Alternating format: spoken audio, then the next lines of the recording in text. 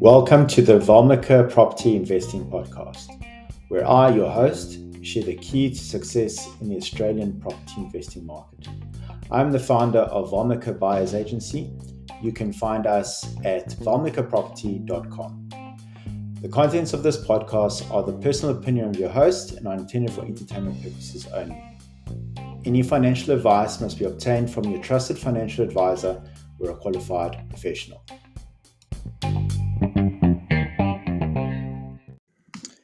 Hi everyone. On today's episode, we're going to talk about what makes property such a powerful investment tool. So we're going to talk about the power of leverage in property. It's today's topic.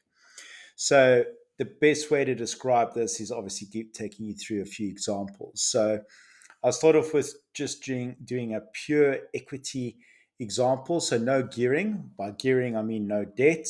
We also call debt leverage. So those are the two words that we use interchangeably in the property market when it comes to debt. So the first example, just pure equity, and I'll show you what the returns are. Then taking a comparable example, but this time we'll add leverage, and I'll show you what the returns are in the back of leverage, and you'll be very surprised to see the difference. Then we'll go through another example of how to spread your investment over multiple properties with gearing so that you can accelerate your goals to wealth a lot quicker. Then, of course, the key to leverage is got to do with managing cash flow.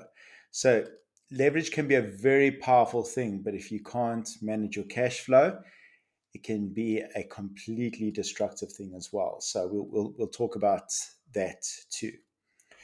Before we get into those topics, let's go through the auction clearance results for the weekend ending the 16th of July, 2023. Okay, so looking at New South Wales, another strong showing, just below 72% clearance rate, so 6% up from last week. Sydney itself, just below 75%, so also 6% increase from last week, so very strong market there. Queensland, 56.5%, so basically flat to where it was last week, with Brisbane showing a slight decline with just below 60% clearance rate. South Australia seems to be moderating a little bit, so you've got just below 73% clearance rate in South Australia overall on a statewide basis. And then looking at Adelaide, you've got a 71.4% clearance, so 6% down from last week. So that's slowing a little bit. Then looking at Victoria had a 73% clearance rate, so 7% up from last week, so a strong showing. In Melbourne, 74%. At a 6% increase from last week. Right, moving into our topic. So if we had to take an example where we just invested pure equity, and by pure equity, I mean you invest your cash into an instrument and you don't use any debt on that instrument at all. Now, by instrument, it can be buying stocks or an interest-bearing account, for example.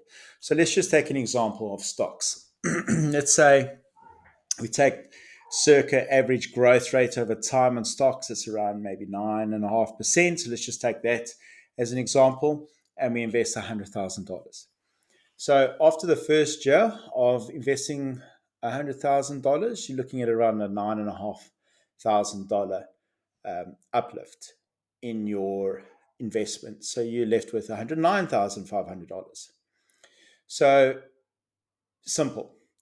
Right. Now, if we had to compare that same $100,000 example and we put it into property, and let's just assume with that $100,000, we were able to get 90% leverage. So you were able to get a loan for let's say we were able to get $1 million properties, put $100,000 in at 10% deposit, and then the rest in gearing, so $900,000 debt. So you purchase your $1 million property, and you have to take into account a few things. Now, all these examples are going to ignore tax just for simplicity terms. So please keep in mind this ignores tax. So if you had a $900,000 debt component, your interest in principal, assuming a 6% interest rate, which is more or less where you'd get your loans now, give or take, you're looking at around a 5,000, just short of $5,400 a month to service that debt. But if you, say, for example, purchase this property in Sydney, it's a blue chip property, you're looking at getting a net rental yield of around, for example, say 1.5%. Let's assume a property annual growth rate of 8%. So we get that 9.5% that we can compare to the stock investment. Let's look at what the mechanics of that will be. So your rental contributions will give you around, say, $1,250 a month. That's 1.5% net yield. But you owe the bank every month $5,000, just short of $5,400, which means you would have to put in additional equity every month into the investment. So we're going to include that in this calculation. So after 1 year, you would have had to have contributed around $145,600. But let's assume the property increased in value by the amount of 8%. So the property is worth $1,080,000. So if we take the property value less what's owing in debt, and that'll be around, let's say, close to $900,000, you're looking at an uplift on your equity component from $145,000 that you've contributed in equity to the equity value in your property of $191,000. So that's a $45,000 increase. Now, when you compare that to pure equity, which is just a $9,500, you can see the huge uplift that leverage gives you. But why? Why is this the case? And it's basically got to do with the base level that you're in. So in the pure equity example, you're investing $100,000, but your investment's growing at 9.5% on $100,000. However, in the property example, your investment's growing at 9.5%, equivalent of, on $1 million. So it's a much bigger base. But the trick to that is that the bank is like having another partner involved that's putting the majority of the money down. And they're only requiring a 6% return on that for that money that they're lending you. So the property is growing at 8% on $1 million. You only have to pay 6% away on $900,000. So the difference comes back to you. And that's why you're able to grow your equity portion at such a much quicker rate, because of having that cheap partner in being the bank. But why would the bank be willing to be a cheap partner? Why would he be willing to only accept 6, but the property is growing at 8%?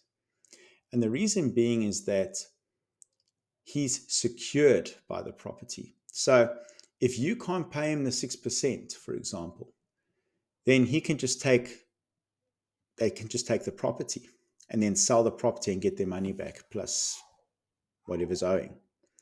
So for that security, he's willing to take less of a return because it's completely securitized.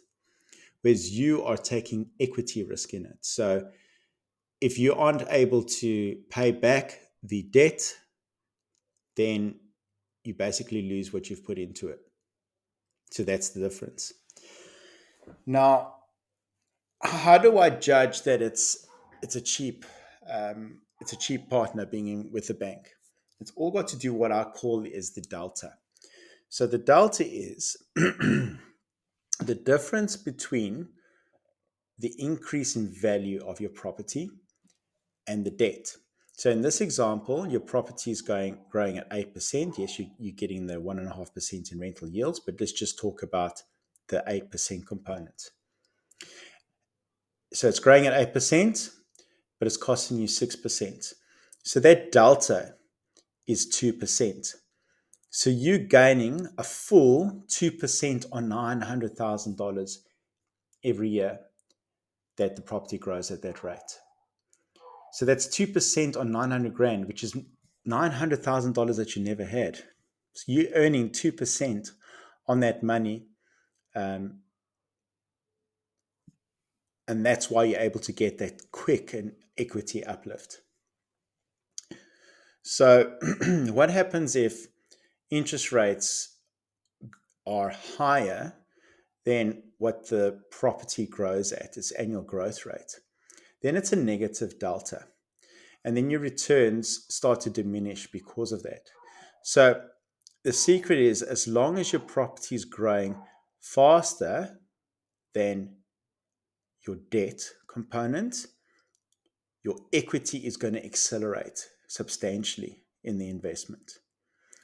Obviously, the other component to watch is inflation. So as long as your property is growing at a faster pace than inflation, then you're getting wealthier. And because you are growing on a much bigger base of $1 million as compared to $100,000 only, you're able to accelerate your growth substantially. So, easy game, right? The only challenge is making sure you're able to service the debt. So that's the trick to using gearing effectively and safely. So if you over gear yourself, then you've got the risk of basically losing the entire investment. But banks in Australia, when they give you a loan, they're regulated, and they've got to make sure that you're able to afford it. So that's why they get a lot of information about your serviceability. Now, there's something called the 2836 rule. And I'm not saying that the banks use this rule, but this is a guideline for yourself as a property investor when you get gearing, as to how much gearing you can sustain on a more comfortable basis. So the 2836 rule means that 28% of your gross annual income, it shouldn't your mortgage payment shouldn't exceed more than 28% of your gross annual income. And then your total debt that you owe, so credit cards, car, etc., shouldn't exceed 36% of gross annual income. So that's a rough guideline. The banks, depending on the bank, they have different measures whereby they check your affordability, and that percentage might differ from bank to bank. But as a general rule, the 2836 is what should apply. So you've seen the power of gearing. Now, let's just say, for example, over the years, you build up over $1 million of equity in your property. Imagine splitting that up into 10 deposits of $100,000 that enables you to purchase 5 million rand, 5 separate 1 million rand properties. So you're spreading your base over 5 million rand. $5 million. So that just shows you the power of being able to use leverage on an ongoing basis.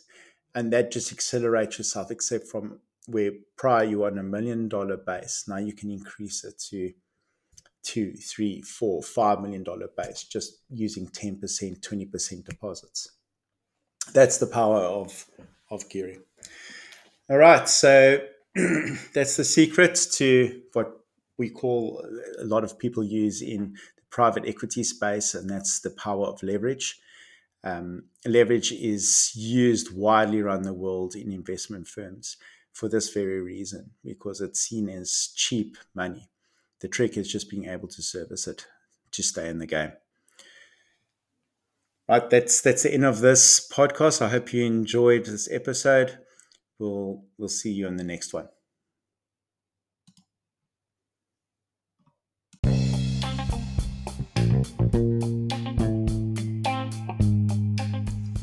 Thank you for joining me on this episode of the Valmika Property Investing Podcast. I hope you found our discussion insightful and empowering.